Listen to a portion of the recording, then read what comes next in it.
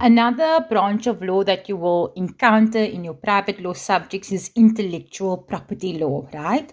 And the reason why it's referred to as intellectual property law is because it's about things that were created in the mind. So we're talking about things like writings. Somebody comes up with a stunning poetry, or we're talking about a scenario where someone's in the laboratory and they've come up with a certain combination of ingredients that will form a particular medicine. Or we're talking about where someone comes up with a particular invention, something that no one else has thought about before, and makes lots and lots of money, right? So we're talking about intellectual property. For instance, we're talking about the huge controversy that has happened between big pharmacy and Africa and developing countries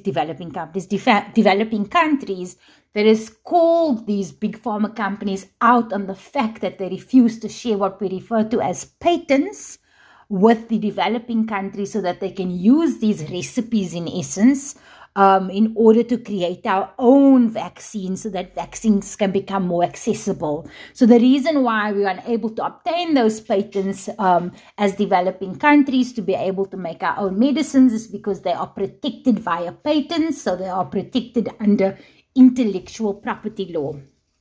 Another recent example of intellectual property law is a decision that was in the High Court recently. You might have heard of the Please Call Me case, right?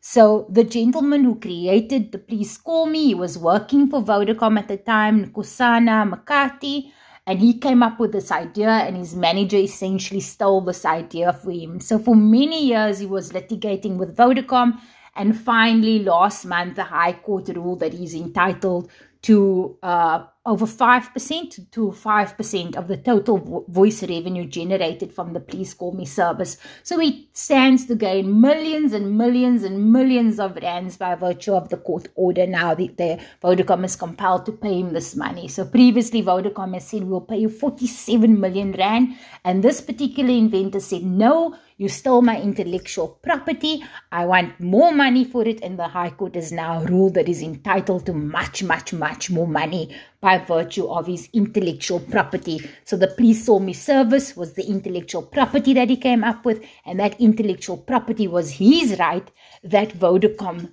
then violated.